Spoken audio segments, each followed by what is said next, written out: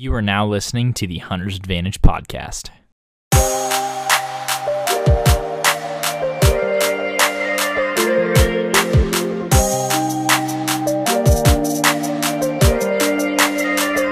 I'm Christian Babcock, the host of the Hunter's Advantage podcast, and what we do on the podcast is we talk to disruptive companies in the outdoor industry, talk about innovative hunting solutions that are changing the landscape, as well as offer you tips and strategy for more successful hunts. All in all, I just want to help you become a better hunter by providing you with high quality knowledge and information that you can trust. Stay tuned. Little backstory. We got spring break coming up. Jake decides he wants to go turkey hunting. He knows I'm the superior turkey hunter, so of course he calls me. We're hoping to bring along Tori, which is Jake's girlfriend, and our friend named Gerd, otherwise known as Grady. Gerd couldn't go, and Tori had to stay back in Stillwater to fly.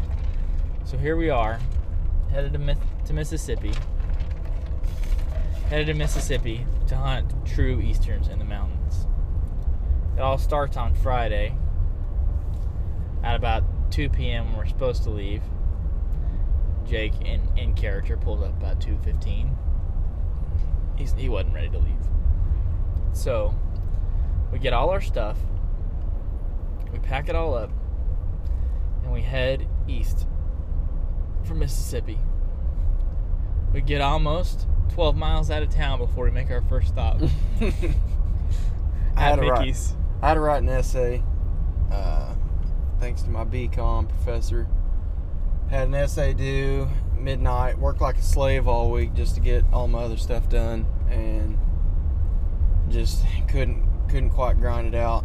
But now we get on the road knowing that we're going through Veneta, which is going to set us back maybe an hour, but it's really not a big deal. It's on the way, so it kept Christian from having to make a second trip there, and all in all, it was just the best way to get down there. And so we're on our way. We stop at the McDonald's off the side of the interstate so we can switch off, grab a bite to eat, and get going to Tulsa. Realize we need some shells. Stop at Bass Pro. I look at a cot. Didn't buy a cot. Waste a little bit of our time. Little bitty cot. And in short, the reason we got down there so behind is just because of all of our mini pit stops. But after about, 2 hours of setback, we realized that we weren't going to get to sleep much at all, so we just started enjoying it. We enjoyed it so we stop at this little gas station, and it's this little bitty gas station, and I tell Jake, let's stop in this casino. Jake thinks the gas station is the casino, because sometimes those gas stations will have slot machines inside of them. I said, no, it's the big, bright casino right behind it. So we go into that casino. I brought in $100. I was going to leave in about 32 minutes with $0. But Jake brought us back from the dead with the $5 money bags. We're sitting over there, and first machine I sat down at was just a Red Hot Ruby, and I hit for $100, which is decent hit, but really it's just more to play on if you want to win. And so we're sitting there, and I think I work it down to like 160, and I pull that out and go to a different machine, and Christian's like, dude, I went to a penny machine. I was just messing around, and he's like, we either need to leave or you need to go put that in a bigger machine and try to do something with it. And so takes me over to a $5 money bag machine, and I think I was betting two. No, I was single betting, wasn't I? At first you were single betting. Single betting, and I think I hit for, what did we say, $200? Mm-hmm. Hit for $200, and maybe I had a small hit too, because it got me up above 200. Yeah, I think you hit like 60 at first. Yeah, hit for like 60 and then 200, and so I'm up to like 415. Christian max bets one time, hits it, nothing, and so we pull that out, and he's like, all right, let's go cash it, because I told him at the very beginning before we went in there that he was my security guard. He was my money's security guard. He wasn't my security guard. He pretty much was defending my money against me. So we go over there, and as he's standing in line to cash out, I'm like, dude, just let me have my ticket back. I want to put it in this machine real quick. And he's literally like 2 people behind the machine, and before you know it, I'm down $20. So drop from 400 to 380 in the matter of like 30 seconds. And looking back, probably not the best idea, but who knows? Could have hit. It could have hit, but it didn't. That in itself was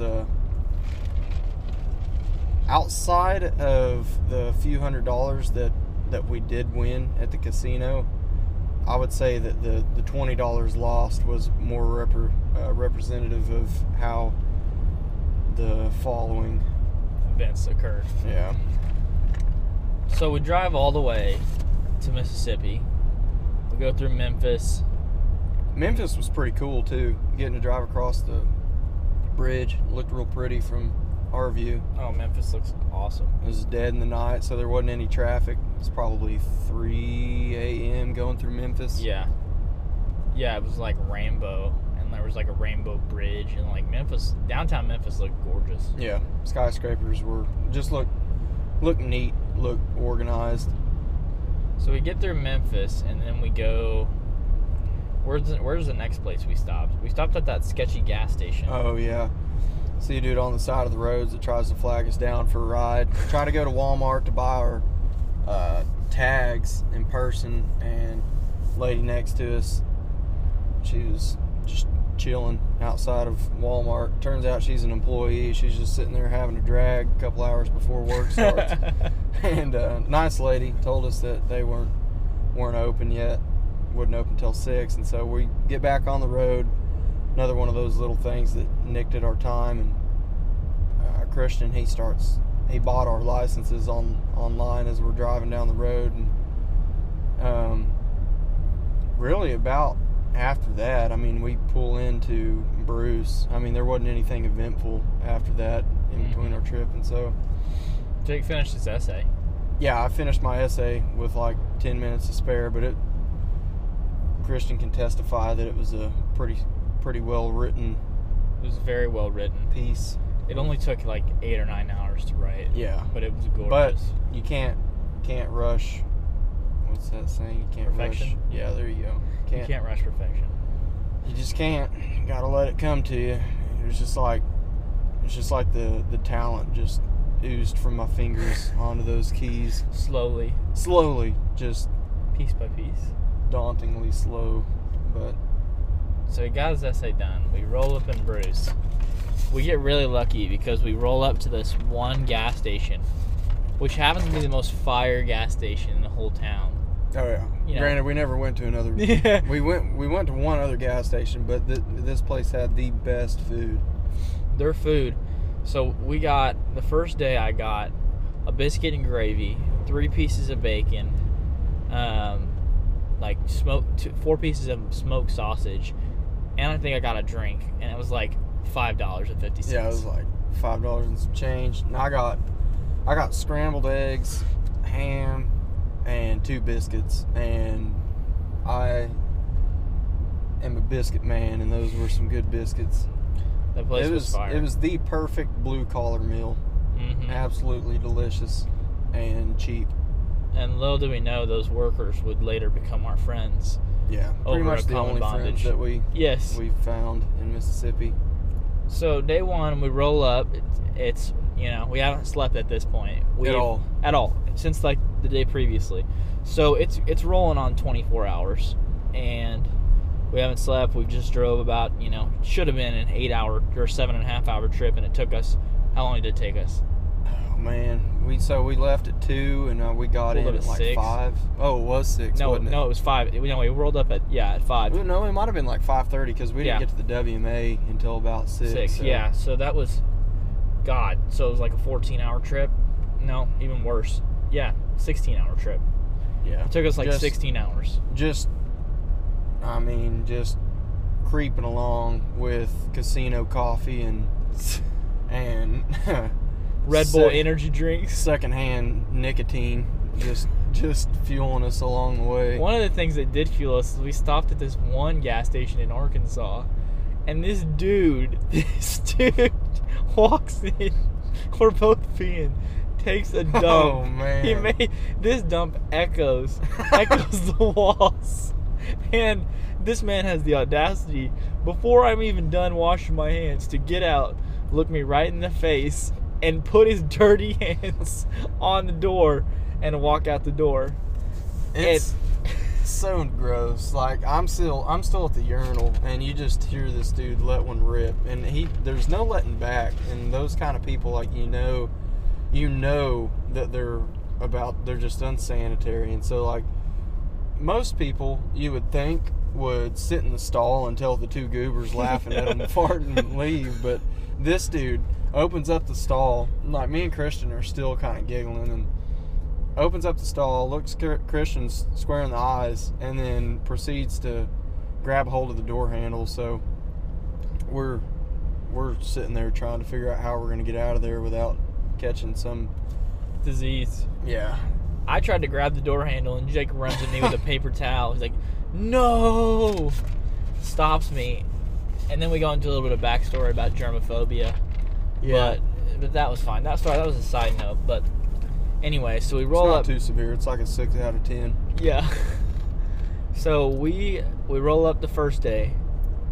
And just so you know, where we're used to hunting, we use Onyx quite a bit. And when Onyx says something's usually a field, it's either an agriculture field or it's a clear cut. So it's usually actually pretty clear if it looks like it's so on the map. But down here, it's just a very different story. Just anything on the map that looks like it could be clear is likely. I mean, Onyx is pretty up to date, but it takes them a while to update those things. And so if you see something that looks clear, it may not really be what it appears on the map. So we pull up to one of the pins, which, not to brag, my pin game was pretty good. That's fair. Most places I had a pin down, we at least found some sort of bird sign. Mm-hmm. But this place, our first pin, really, it was a strikeout. It was a dud, and it wasn't a good first impression, that's for sure. If we had found something else, it could have changed the game for our trip just by getting lucky our first morning. But we absolutely did not, and walked into this clear cut. I mean, it was probably 2 years since it had actually been cut, so it's grown up with pines, and still haven't quite figured out what those bushes are. I really thought that they were blackberry bushes, but yeah, they could not be. But I mean, just vicious little thorns on these things. They kind of curl back, so it's like their barbs aren't just straight out. So whenever they hook you, I mean, you're in. They got you good. There was no shortage of them either. No. So, like, we're there, I mean, early enough that if we were to have gotten lucky, you know, we would have heard birds. And, I mean, we're tired, but we're trucking along. And I bet we ended up, we walked that whole thing. We got in like 100 yards and backed out. We were just walking parallel to the road because it was so thick, didn't even know. And Christian, he finally pointed out that we weren't getting anywhere. And so ended up backing out, walked down a different road, and pretty much walked that entire thing, just a big circle on it, and put in, I don't know, I bet we put in 6 miles just right there, maybe. Yeah. Probably 5 we or 6 did miles. over 12 that day. All the while when we pull up, there's people zooming by us. Yeah. Like locals coming in, like at 6:15, and they're like, and keep in mind, these are not very nice roads. No, and these people are flying, like, in their little Toyotas, you know, and their rusted out fenders and all that stuff. So you know they don't care about crashing their truck. One thing we should mention is it was opening weekend in Mississippi, so we were contemplating on going to Alabama because they opened up the 16th, and which would have been the Saturday of our spring break. But Mississippi opened the 15th, and it's much closer to Oklahoma, so it's kind of how we narrowed it down. And so anyways, opening weekend, which, you know, the Friday had been the first day, and then that Saturday, which is the day we actually got there, we knew that we were going to run into competition, but fortunately we never actually had an encounter with someone out in the except for one Mr. guy. Private Land. Mm-hmm. But Yeah. So we get there. We walk that 6 mile stretch. We work up. We get off the road. We had worked this entire circle, and so we get up back on the road, and we're walking back, and we met our first true Mississippian as we're walking up the road. In true he met Mississippi all my fashion. expectations. Yes, exactly what you would expect of like a good old boy in Mississippi. And this man drives up, rolls the window down. He's like, "Y'all need a ride?" He is smoking a long boy, and it's just wiggling out of his mouth, smoke rolling out of the truck. And keep in mind, it's only like 7:30 or 8 o'clock. Yeah, like, this man he had not hunted long. Not at all. And he's like, "Y'all want to ride?" So and that's what I just love about hunting and like hunting culture stuff. Like, two men are walking down the roads with shotguns, and you invite them to get in your truck. Like, nowhere else on earth would that happen. But we get in with him. He gives us a ride back to the truck. We're talking about hunting in Kansas and Nebraska, and we're talking to him about these birds and these clear cuts and stuff. And he tells us, the biologist, they used to plant food plots in there like 4 or 5 years ago, but they hadn't in 4 or 5 years. And so we're wondering what to do, and he tells us kind of what to look for, look in these hardwood bottoms and stuff. So. But then which was really a great piece of advice. It is a good advice. He changed. I mean, it could have taken us a full another day or two to actually figure out where these birds hung out. Actually, I don't know if we ever would have. I mean, hunting birds in southeast Oklahoma. They're easterns too, but they really don't behave. I mean, in ways they do, but their mannerisms are still different. And this guy, he did give us a lot of great information that he didn't have to. And if it hadn't been for that, I mean, we might have been stuck hunting pine ridges, or trying to at least find open pine ridges, and there just really weren't anywhere we were. There was a few exceptions, but finally figured out that those hardwood bottoms were the place to be. And hardwood bottoms connected to something. Yeah. Because we checked out some hardwood bottoms in the beginning, some really, really, really steep ones, and we got way off in there. And they might have been good if you had been there early in the morning to know where the birds had sounded off on the roost. Exactly. And that's the first problem that we really noticed, is that these birds, because Mississippi is such a long state, north and south, the birds in the south part are going to be much further along in the season than the birds in the northern part of the state. And that's something that we didn't account for whenever we planned this trip. Mm-hmm. And so, I mean, for up until, I guess it would be our 5th day, we didn't hear a single gobble after like an hour off the roost. So that was a really big deal, and something that we learned is just that if you wanted to be on the birds, you needed to be somewhere where you thought that they would be, and just be willing to bounce around, not be set to one spot in the morning, because that's where you're really gonna get most of. I mean, you can walk for I mean, we walked dozens of miles, and still the most productive method of getting on birds was just listening to them in the morning. And if you can't roost birds in the afternoon, you have to find ways to figure out where they're at. Yeah. Even if that means sacrificing what could be a morning hunt that you actually just sit down and call, and it's worth your time and your money to go ahead and write one hunt off just so you can find birds. Yeah. And just because you do that doesn't mean that you don't get to hunt them. I mean, you still probably, that's what we did, I think, our 5th day. You still have every bit of a chance, if not more, of hunting those birds if you can hear them. Yeah, that was our issue for a while, was, first 30 minutes to an hour we hear all these birds, and then Don't. Or don't. A lot of the times not. But when we heard them, after that, the rest of the day just seems so uneventful. Yeah. Because you're trying to cut these birds off in these bottoms, and you're sitting and waiting for hours in these bottoms, not even knowing if yours is the bottom that they're in or the bottom they went down, because you just have a relative gobble, and it's sometimes only one gobble in the morning, and so you gotta like take that information and like be super predictive in like where they're gonna be. And another thing we noticed, they mill and they move so slow, very slowly, but over the course of a day can be a half mile. I mean, look, I guess we should bounce back to our first evening. I mean, that might. I'm trying to think what we even did our first evening. Kept scouting. Is that all we did? Is just like walk around, I think try we to find tracks? kept walking, yeah. Kept walking. Then because we walked. We had to have sat down somewhere though. Didn't Yeah, I think we did several times. Remember when we checked that one ag field, or what we thought was an ag field? Remember where we camped? Yeah. So where we camped, we went all back up in there at the end of day one, and then we went back in there day two, and that's when we heard the first gobble. Remember that? Oh, what? So evening of day one, we did what now? Remember we worked all way down in that steep bottom, and it bottomed out. And we just worked all through there. Right. That's the part. Yeah, I know what you're talking about. So we pretty much day one was just scouting, very uneventful.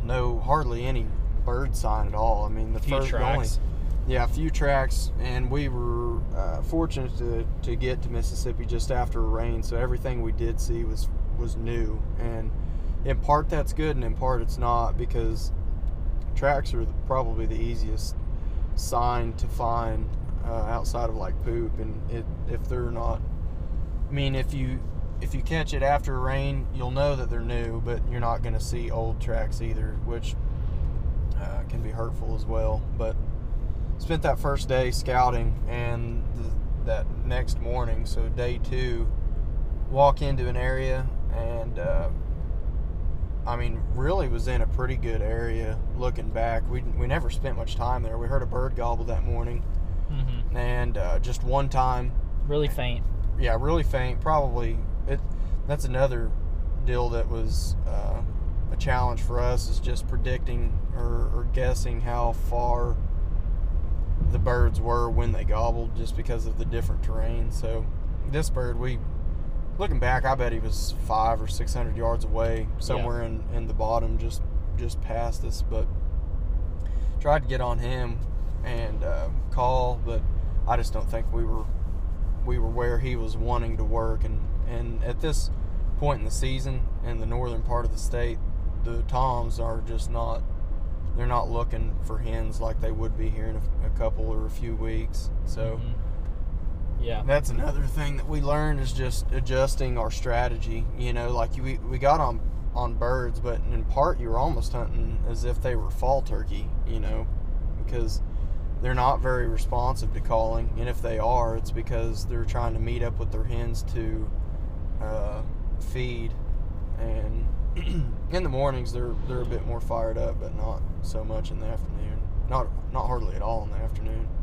And you could see a progression from day 1 to day 7 of like how aggressive they were when they gobbled. Yeah, I think so, and that could vary just from the birds that and how many birds.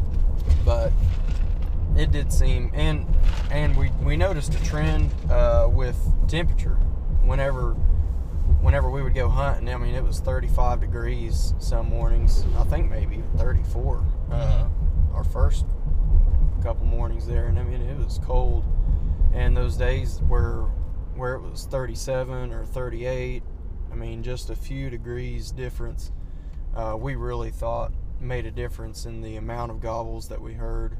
And that's variable, as we were probably on more birds the later on we went. But even those toms that we ended up finding, they gobbled that once on the roost in the afternoon.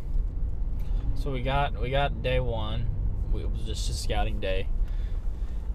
Day 2, worked that bottom. We had the one gobble that day, and that was another long day of walking. Yeah, I'm trying to think. Well, day 2 afternoon was when we found bird sign. That the place was called. Yeah. So we found this place called Bird Sign, and it was, You talked about the beaver. What was up with the ponds and the beaver? Oh yeah, so there was what we ended up finding, and that we was kind of indicated by the local guys. You're gonna find these ridges that drop down into hardwood bottoms.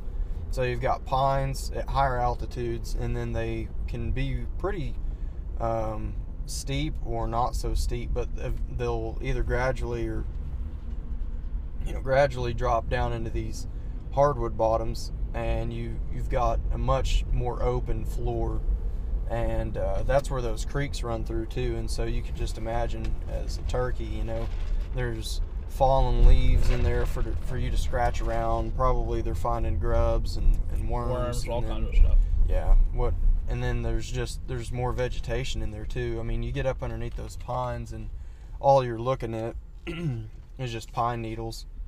And we didn't find hardly any pines that had open floors. And so we get, I guess, this one particular spot at the middle of the hardwood bottom. There were, at least on the map, it looked to be just an open field, which, like we said earlier, wasn't the case in almost all the time in places that looked open. And so we get down there, and we're hoping to see just this little green meadow.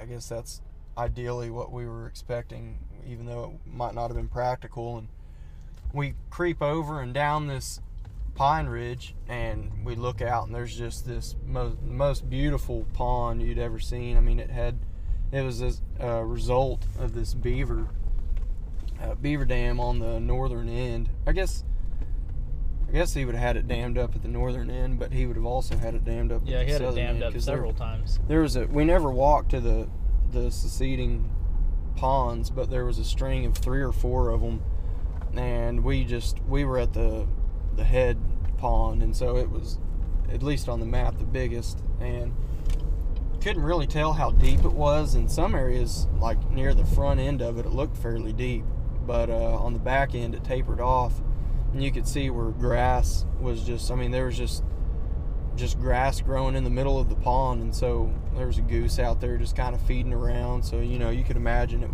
might have just been a few feet deep right in there. And then maybe more like 6 to 8 foot deep in the other end. But just this beautiful pond, went from one ridge to the next, laid at the very bottom of it. And I mean, we got down, and we sat there, and Christian was like, well, what do you think? Or maybe I asked him what he thought, and he was like, I think it's beautiful, but it's not what I was hoping for. Mm-hmm. And that's the exact way I felt. I mean, it was certainly a sight to see, but whenever you're there for turkey, it's not the habitat we were looking for. But as a whole, I mean, looking back, it's one of the things that I'll remember. Something we talked about when we were looking at it was how many people have probably never, or like how many times that pond has been seen. Yeah. Because it is it's tucked back in there, like what, a half mile, maybe 3/4 of a mile? Probably 3/4. And it all depends on how far you can take those roads. But right. But even still, I mean, you do have to walk, and the walking's not easy, even on the roads. It's ups and downs, and just to get in there, that area of pine was really thick. And it was really steep on that area. That one was extremely steep. Just from that steepness there to walking down the road another half mile and down into the bird sign place was considerable. Oh, yeah. Because it was miserable getting up there. Yeah. And it rolled, and there was bottoms rolling down into the other bottoms. Yeah. So that one was tough. But, okay, so thinking about something we didn't mention was how we ended up at the Roach Den and the camping of night 1. Before we get into the preceding days of day 3, that was day 1 and 2 in a nutshell. We ended up spending the rest of day 2 at the bird sign place, which is a hardwood bottom that led into a private ag field. Yeah, that's right. And so we ended up spending the rest of the day in there. We didn't hear anything. We didn't hear any rustling, any scratching, or any gobbles. So at that time, we're like, okay, we're gonna go. This is a good lead, but we're gonna keep looking. And so then, but on day 1, we tried to spend the night in the tent, and Jake had an interesting perspective of what he thought about the tent. Yeah. So. Yeah, I we really did stop in Veneta to get a shotgun and a tent, and it turns out that the shotgun was the only necessary piece of equipment. And we tried to camp because we're hardcore. We're like Bear Grylls enthusiasts. Yeah, and just thick-skinned, don't get cold. Just, we're the woolly mammoths of the human world. And so night one, we set up tent. It's almost 11 by the time we lay down. I'm pretty sure it was like 11:15 by the time we lay down. But before that, we pop this tent up, or at least we try to, and it turns out the front, one side of the tent, 2 legs of it don't work. And so we finally, it's a lean-to at best. We decide that that the lean-to we fashioned will suffice, and we crawl in there, and I mean it was like a 10-man tent. It's supposed to be a 10-man tent, but it turned into a half-man. Oh, we were really packed quick. in there like sardines. And keep in mind that Jake left his blankets, and he left a pillow. He left his blankets and a pillow. So I got him these, scrounged up everything I could at my house, which was 3 thin blankets that were probably half the length of him, and then I just enough to cover it. Like I used one for my torso and then the other for my legs, and then Christian told me that for my sleeping comfort, it was best to have one as a base layer, as if that was gonna make the bumps in the ground any less rigid. It's like putting a Band-Aid over it. Yeah. So we do that, and I mean we're just whooping the night, and I woke up at like 2. No. 1. I woke up. No, at it was 1, and we went to bed at 11. It was like 1:15, so I was asleep for like 2 hours, and I wake up and I'm freezing. I'm just because it gets cold at night. Oh yeah, and that's something that I didn't realize is how cold it was going to be there. And I wake up and I'm like, there is no way I'm going back to bed. And I tried to for like another 20 minutes, and I just can't do it. And so, like, I'm trying to get out of this tent. I can't figure out how to get out of it because the door's not even firm enough for me to like put pressure on. You can't crawl out. Otherwise, it's just going to collapse on us. And Christian wakes up. We're face to face. He's like, "What are you doing?" I'm like, "I'm going to the pickup. It's cold." And I was thinking he was going to make fun of me for being a sissy, and he's like, "All right, I'll be there too." And so we spend the rest of the night in the pickup, which I've done before, and it's an honest day's work. Yeah, I mean, it's no roached in, but it's pretty nice, It will suffice for a night compared to the tent or the lean-to. Oh, it was the Ritz-Carlton compared to the lean-to. It had nice. Air conditioning. Jake cranked it up to I cranked it up to like 80 in here. Christian has his on like 90. Like my thing, it goes to 89, and then it just says high. So like you don't really know how hot it is, but Christian had his on high. I had mine on like 78, and so we're just, we're different living climates. it up. Yeah, 2 different climates going on, but we're making it work, and regardless, it was much better than the 30-degree weather that we had going on. But the thing was, okay, so we walked probably closer to 13 miles that first day. And so, as you can tell, we're probably not smelling the best after 13 miles. And so the thing that I'm thinking when we sleep in the truck and get out at day 2, which was, those first few days were kind of miserable because you're walking, you're not doing any hunting. We were starting to think, how am I going to go a week without bathing? It might have ended up being the beaver pond, but anyways. It's sad to say, but we had, the beaver pond was a legitimate consideration for bathing. Yes. So that with brings, no soap. We were just going to take a swim in a pond, but it was surely going to be better than smelling our feet and other extremities. Excrements. So that's what led us to night 2 before we get into day 3, which was the beginning of probably the actual hunting aspect of it. So day 2, we're like, we should check on a hotel. And, Bruce is not very big. So there's like 2 roads. It's about like Snyder, Veneta's considered the New York of these places. Not really. But anyways, so we walk through, or we drive through Bruce, and there's just a little backstory on Bruce. There's this big sawmill, and it runs 24 hours a day, and it's all smoking. And so since we've only drove the main road, we only know of one hotel. It's called the Sawmill Hotel. And if you've seen the movie No Country for Old Men, it's about like those kind of hotel rooms. The ones that you have to sleep, you have to be awake and watch your truck at night so it doesn't get taken. It's either like it was somewhere in between the nice family that was living next to us that first night, given their showing her wrestling moves. I don't know who that was. Maybe their uncle or something. They were giving them a nice buzz cut right out in the front yard.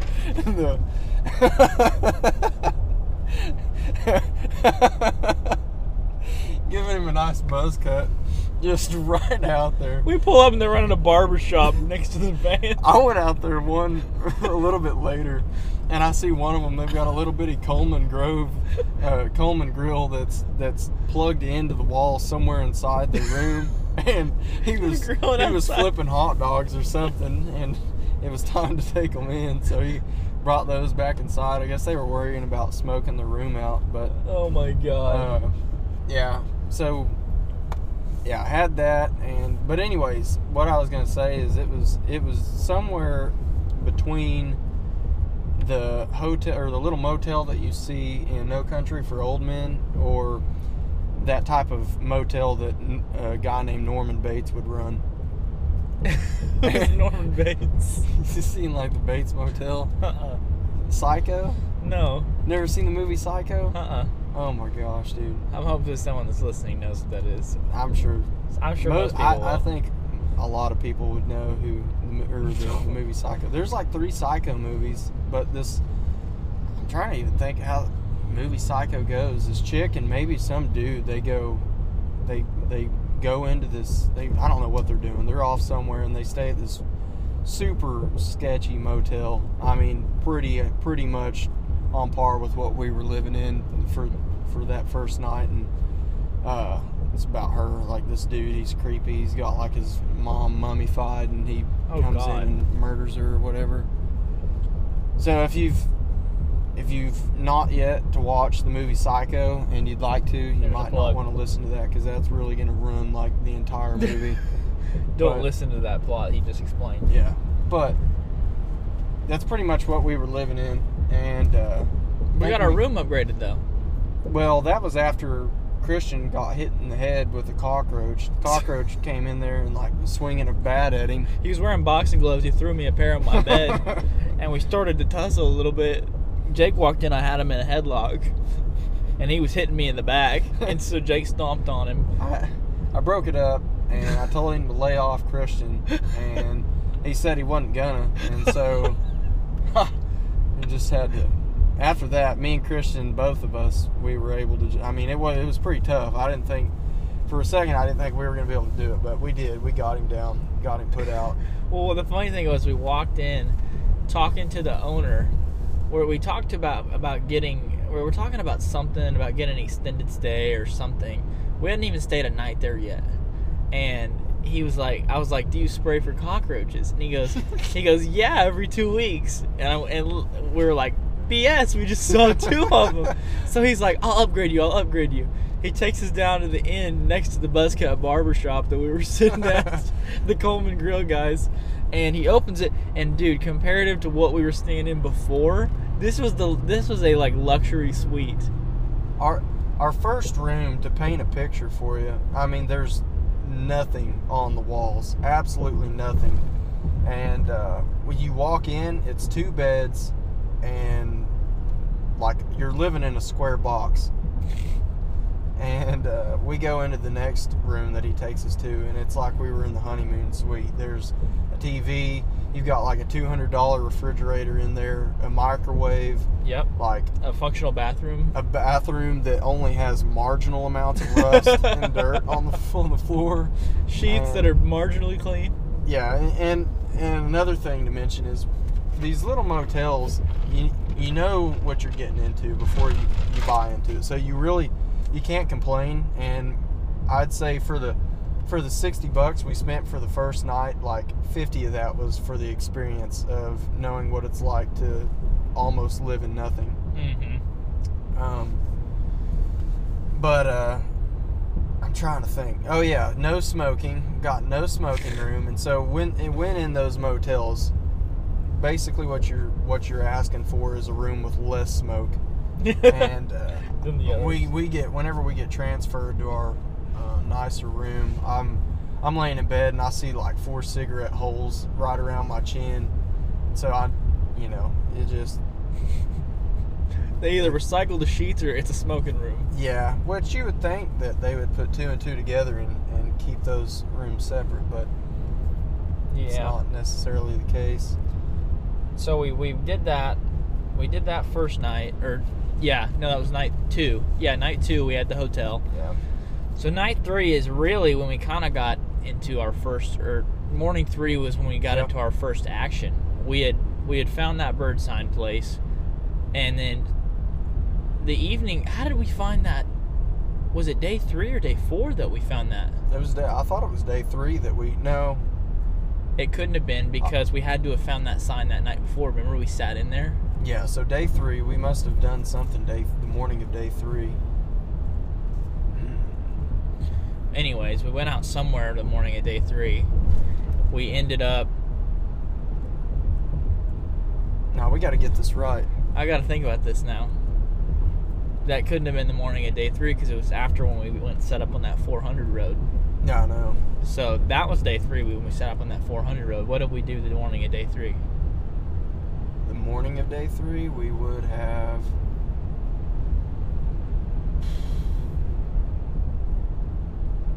I'm trying to think.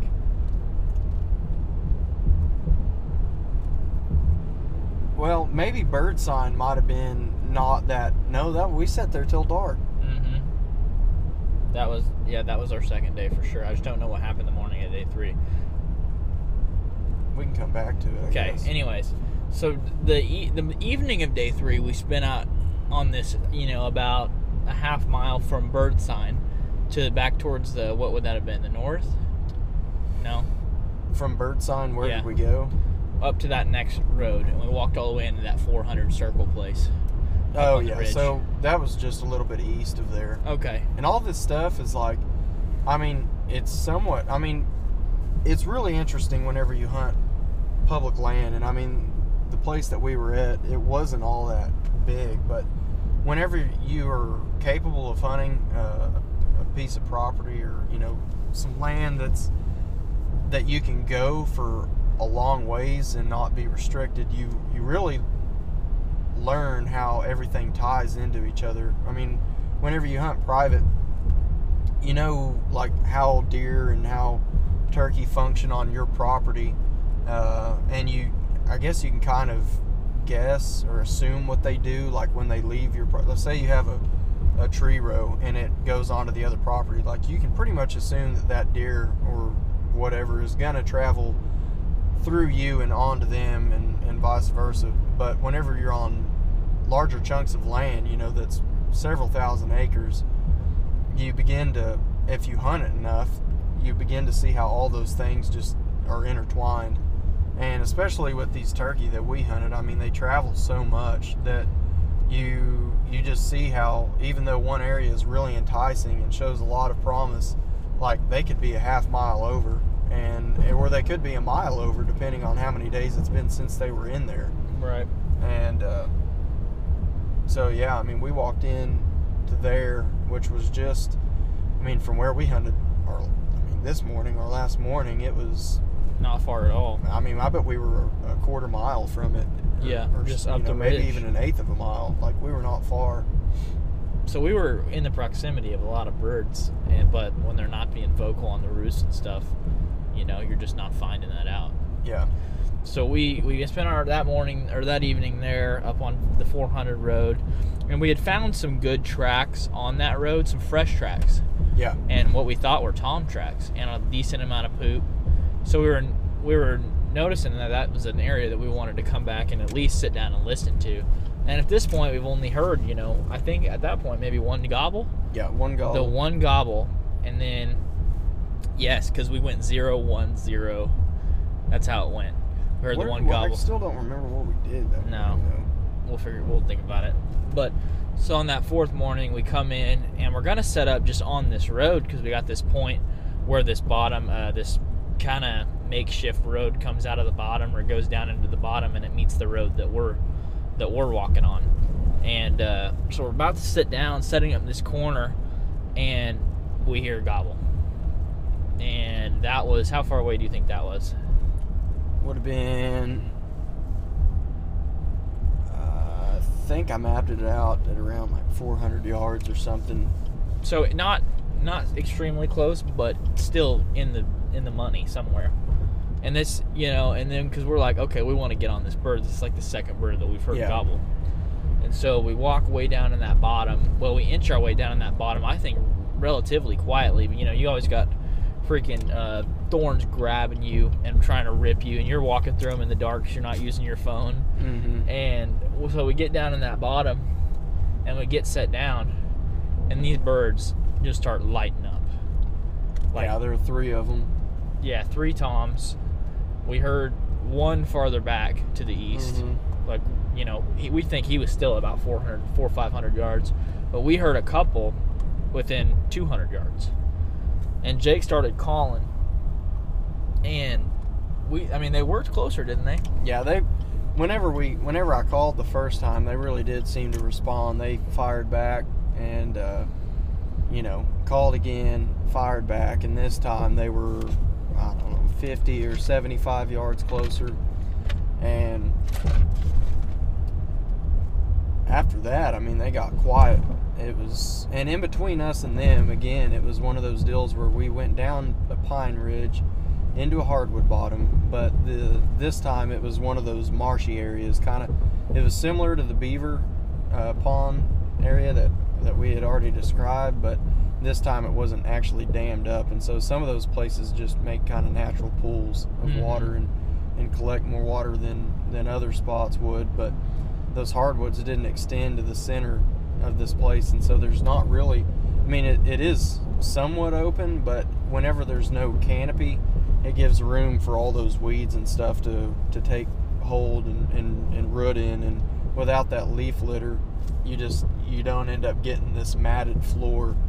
And so we set up, and we somewhat expected the birds not to want to come across there, but I guess at this point, and I told Christian early on that it seemed like we were hunting in part not to miss an opportunity, instead of going out to actually just take a risk and actually kill a bird. And so we hung back, but that being said, the birds were only 200 yards away, and they did get closer, so we had reason to think that they were working in, because they did. Mm-hmm. And they got quiet for about 20 minutes or so, and that's one thing that we've realized with these Easterns is just that they go quiet on you, whereas a Rio is more apt to sound off. And that's something that we knew, but it's just...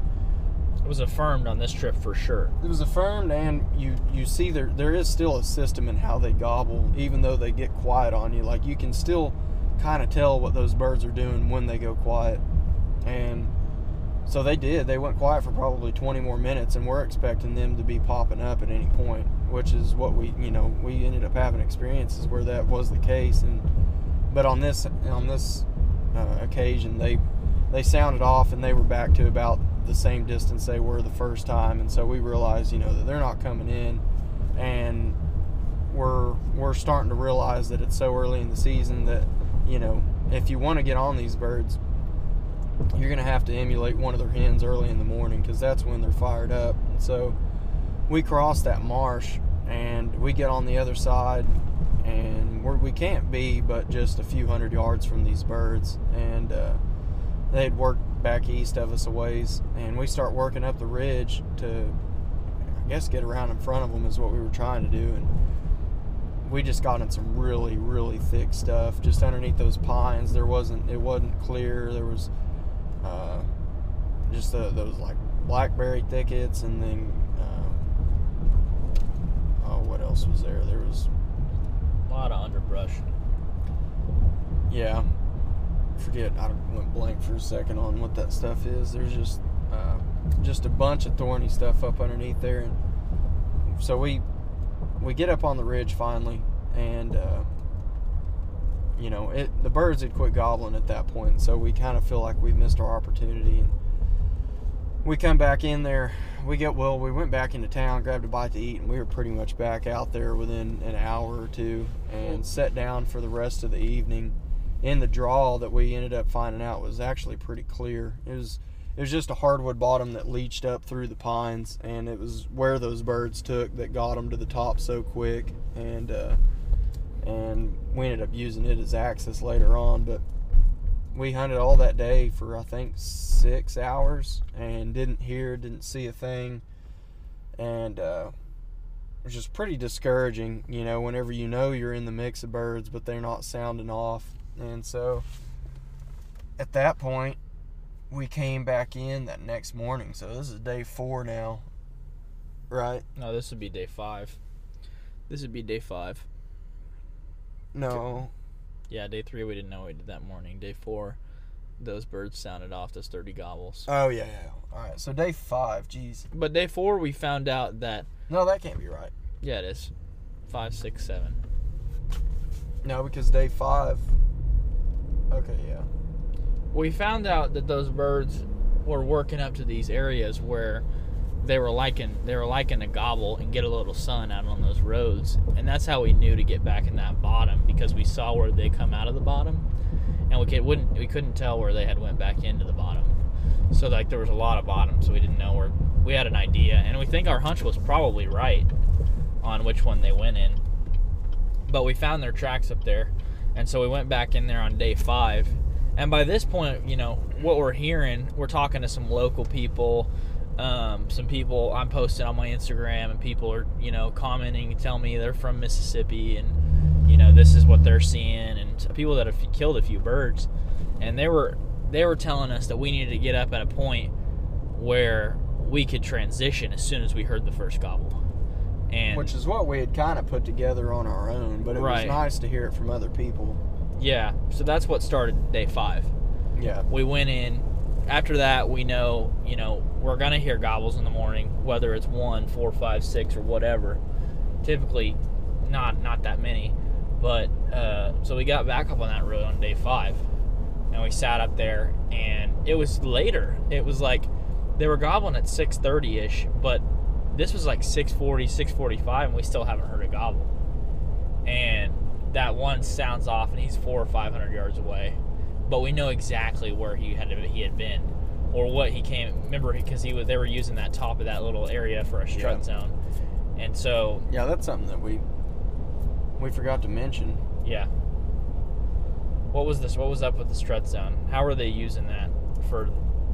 So since they're on these bottoms and stuff, what are they doing in the mornings to come up and strut their stuff? Didn't we hunted those birds 3 days, 3 mornings? It might have been. We might have done that on day 3. I think we did. Yeah, day 3 was when we heard the 30 gobbles, right? Maybe. Yeah, and then day 4 we might have hunted those birds twice. Yeah, because we 5. found where they strut one morning, and then the next morning is when we actually got on them. Yeah, okay, that makes more sense. So, yeah. So what do we need to recap there to on how avoid some confusion? So just switch the 30 gobbles to day 3. That's what happened day 3, and then so we hunted these birds that were using these roads up there, and we found out that they were strutting, and they were using these roads that. They were up on top of the pines, or up on the top of the bottoms, and I don't know if they flew down on them on the roost, or if they flew in the hardwood bottom and walked up. It looked like those tracks let in, but like what they were doing is on those ridges there were areas where the logging companies had not paved, but they had made roads that went down near these hardwood bottoms, so decreasing elevation. So it gets pretty close to where these birds are roosting, and you can tell that the old logging companies used to turn their vehicles around right there. So it made a circular platform that was, off from the floor of the hardwood bottom, but kind of on the transition line between hardwoods and pines. And we heard him in there, and we book it over there, and we end up seeing tracks and strut marks. We could see where his wings had been dragging the ground, and some poop. And so we know we're in the mix, and I start calling, and he just, nothing sounds off. And so we disregard it and kind of care. Well, then we hook back around to the second platform, because we assumed from the way the tracks were going that they were going to work down one hardwood bottom into the next. And so we cut around, and we see a fresh hen track and some poop, and we're like, okay, well, either they've already been through here, or that was just a hen off by herself. And looking back, I think that it had to have been those birds, because that next morning they were in that area. They were right there roosted. Yeah. And like that afternoon, I guess that's when we went back in there and hunted all day. Yeah, we sat down in there, and at the end of the evening, Barred Owl called, and just nothing would sound off on the roost. So you're probably within 400 or 500 yards of a bird, but you just don't know in what direction. Yeah. So you have to sit up on those roads. And we got up there, so that bird sounded off. So we heard a bird sound off on morning 5, and we're like, okay, we know what we're doing. And whenever we went in that morning, we were like, all right, we're going to stand on the road, and we're pretty much going to sprint to where we hear this first gobble. Exactly, because there was a couple different directions they could have came from. Yeah. Or roads that we could access to get into these bottoms quickly. Yeah. So we heard that first one, and there was a clear cut, there was a hardwood bottom, and we're like, we think he's right here. And so we sprint over there. We sat down on top where those trucks were turning around for a few minutes and called, right? Yeah, got him, I guess, to gobble back. And whenever we were up there, I was like, I think that's straight east of us. And Christian, we kind of thought that it was down in the hardwood bottom, and so regardless, we felt like we needed to get down there. So we get down in the hardwood bottom, and he gobbles again. And it really stinks to put that much to rely that heavily on vocalization, because you would like to be able to get on those birds without it, but it really does. Just like that's what separated our somewhat success that morning from the previous, is just that he decided to gobble more than one time. So we got down in there, and he gobbles again, and I'm sitting there, I'm like, I think, because now I'm thinking he's north of us, and Christian thinks he's east, and no matter what, he was like 250 yards away, not very far, and knew he could hear us calling, and thought about working up to the other side. There was a road over there, and we were thinking that he was up there strutting around just like he had done the day before, and just decided to wait it out, sit down. We have been told that they're gonna, if you hear him, if you hear a bird and you're in the mix, just stay put. Yeah, and it really helped, because by looking at our Onyx, we could tell that there wasn't a hardwood bottom to the east of us. So it was either they were gonna do something different than what we had seen. So they were either gonna go off into the pines and the 2-year-old clear cuts, or they were gonna come down into our hardwood bottom, and it just made sense to stay put. So we stay there for 20 minutes, maybe even 30, before we heard anything. And yeah, we hadn't heard him gobble since we got down in there, right? Yeah. Okay.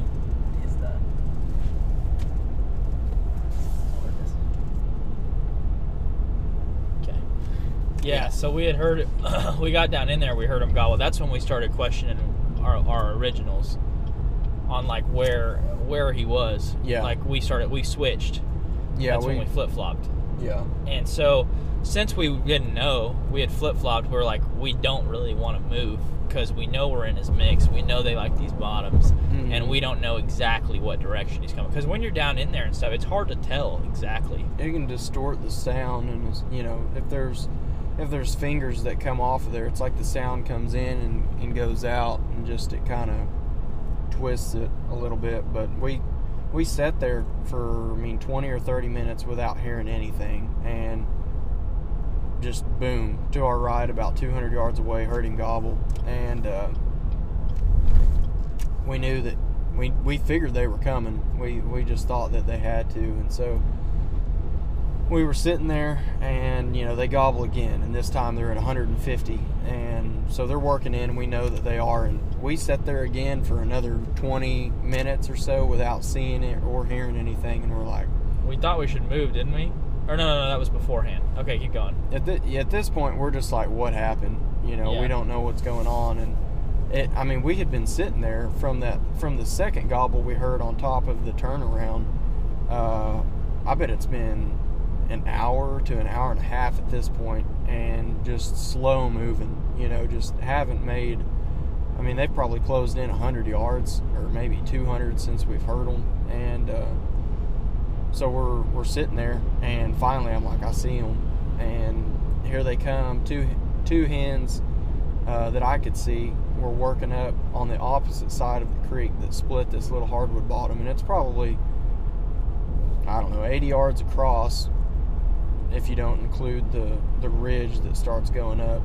And hens hop over onto our side. They're feeding straight towards us, and see the toms. There's two of them in the back, and we were just thinking, this is our chance, and hens end up popping back over to the other side with the toms. And at this point, how far do you think the toms were whenever you started to be able to see them and they were strutting? They were probably 80 yards away, 80, 90 yards away, but they looked much further. Like, they looked miniature. Yeah, and look quite a bit smaller, and that's something that I experienced with the turkey, the eastern that I shot in Kansas. Is it just, for whatever reason, and you get, maybe it's the enclosure, but like being in Oklahoma, most of the time it's wide out in the open, and most of your shots are going to come at 20 to 25 yards, for sure under 30. And that was the farthest shot I'd taken, is at like 38, 37 yards in Kansas. And I remember thinking he looked small, and these birds, they just looked small. They look like small birds, even though they're not. Yeah, they walked creep. I didn't see the hen, or I saw a hen first, and I looked to my left, and I saw one just in full bloom, just a tom, just strutting, and it's so cool to watch them go from, to relax to strut, to relax to strut, and they're just puffing up. They're going half strut, and just the sun was rising in the east, and it was just blowing through their fans, and they looked almost golden. And so it was a little euphoric to watch them come up through that bottom. And they had these dark chocolate fans, really big fans, but just got to watch them strut and stuff at 80, and they're kind of working a little bit further away on the other side of the ridge, but we're thinking we're definitely going to get a shot.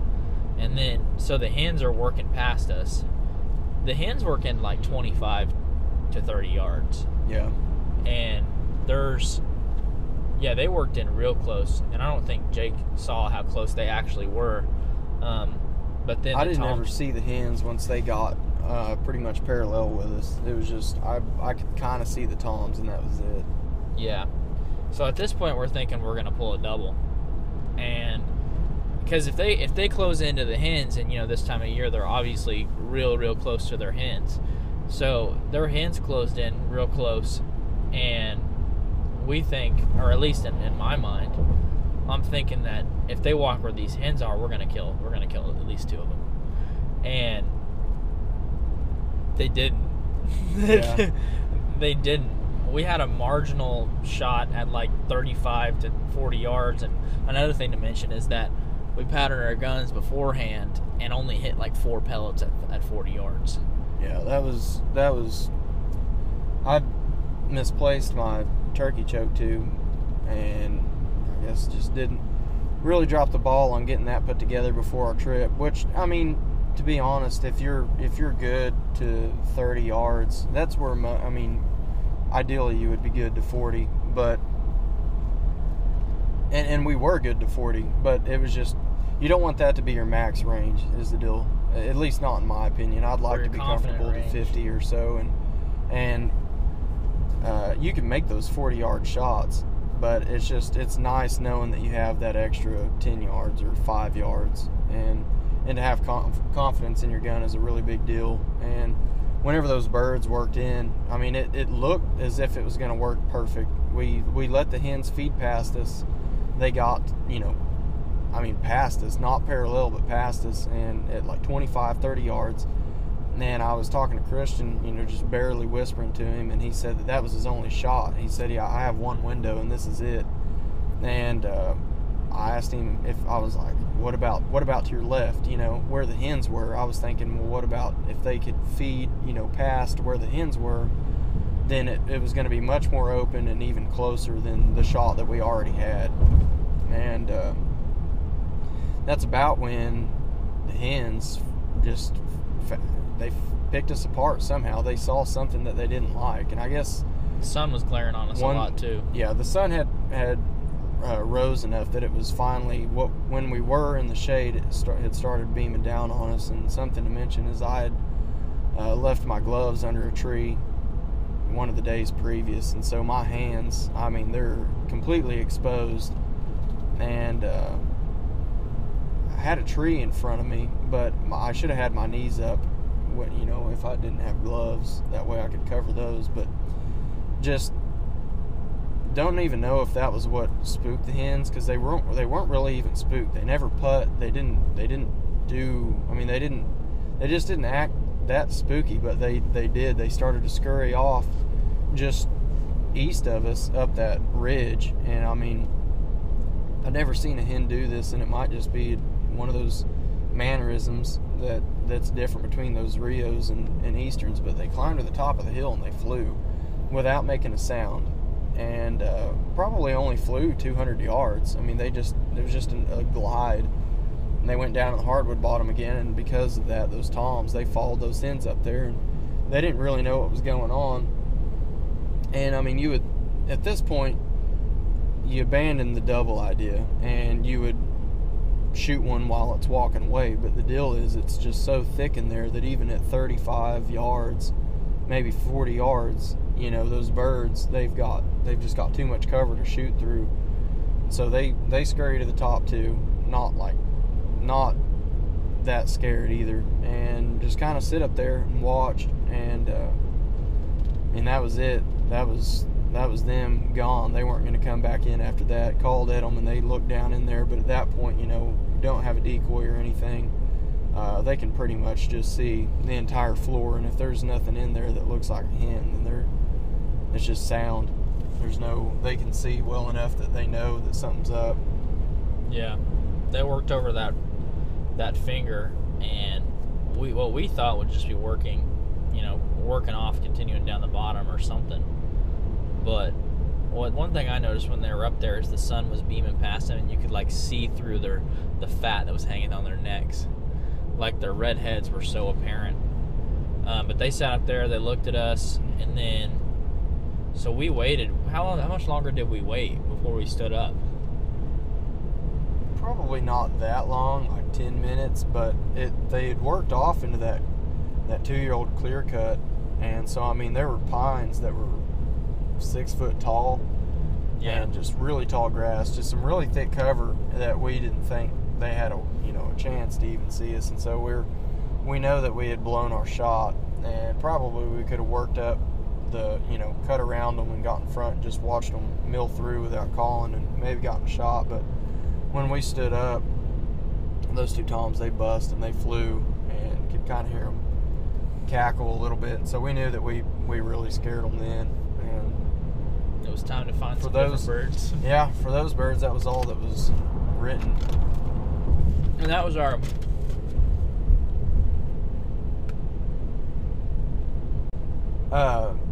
Tori, Hey guys, thank you so much for consuming the Hunter's Advantage podcast. We really appreciate it, and we really do the podcast for you all.